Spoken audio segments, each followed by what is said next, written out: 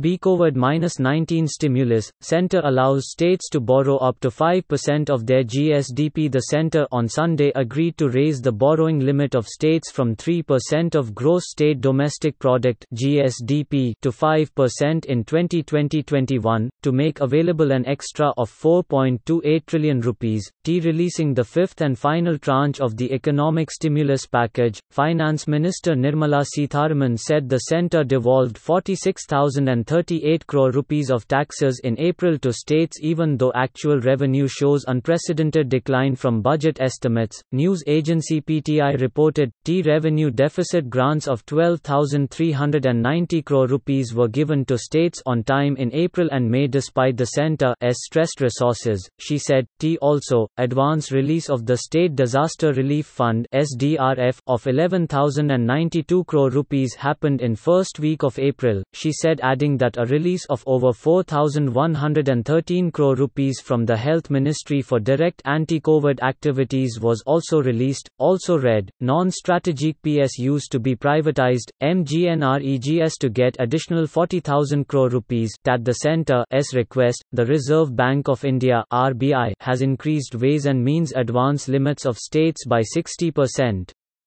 Also, the number of days state can be in continuous overdraft has been increased from 14 days to 21 days and the number of days state can be in overdraft in a quarter has been increased from 32 to 50 days. State net borrowing ceiling for 2020-21 is 6.41 trillion rupees, 3% of gross state domestic product. States have so far borrowed only 14% of the limit authorized.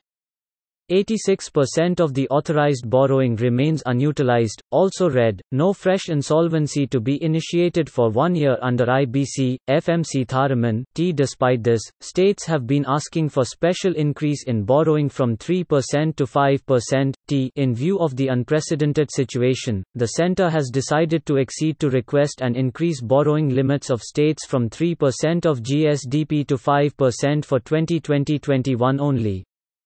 This will give states extra resources of 4.28 trillion rupees, she added. Sitharaman said part of the borrowing will be linked to specific reforms. There will be unconditional increase of 0.50% in borrowing limit.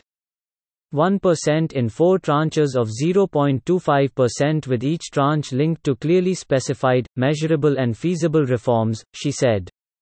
Further, 0.50% if milestones are achieved in at least 3 out of 4 reform areas.